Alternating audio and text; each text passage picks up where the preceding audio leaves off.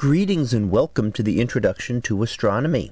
One of the things that I like to do in each of my introductory astronomy classes is to begin the class with the astronomy picture of the day from the NASA website, that is apod.nasa.gov/apod.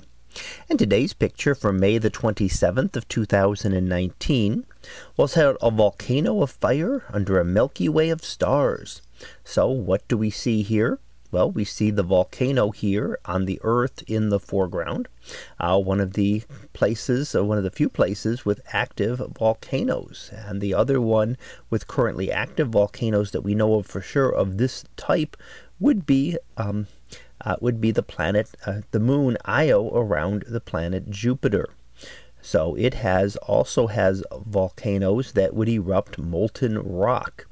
Now, the other volcanic activity that we see in the solar system would be icy. So, icy volcanoes in the outer solar system, but quite different from what we see here. Venus has volcanoes as well, and they may have been active recently. We're still looking at that. And Mars does have volcanoes, but they have not been active for billions of years.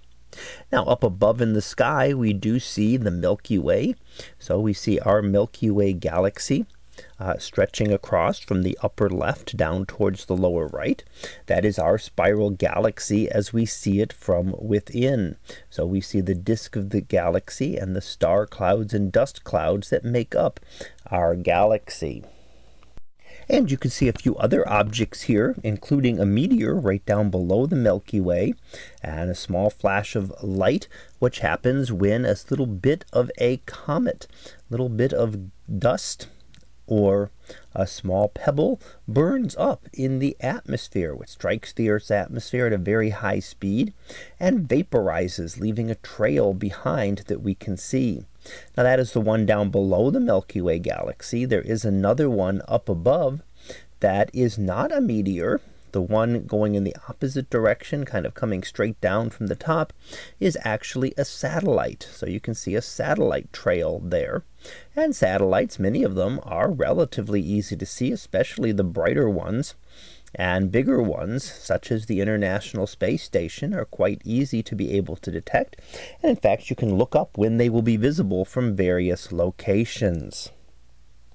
So we are seeing a number of things at all different distances here, including the volcano on our own Earth, the meteor within our atmosphere, and then the satellite just above our atmosphere, until we look out further and are able to see the stars and, of course, the even more distant stars of our Milky Way galaxy.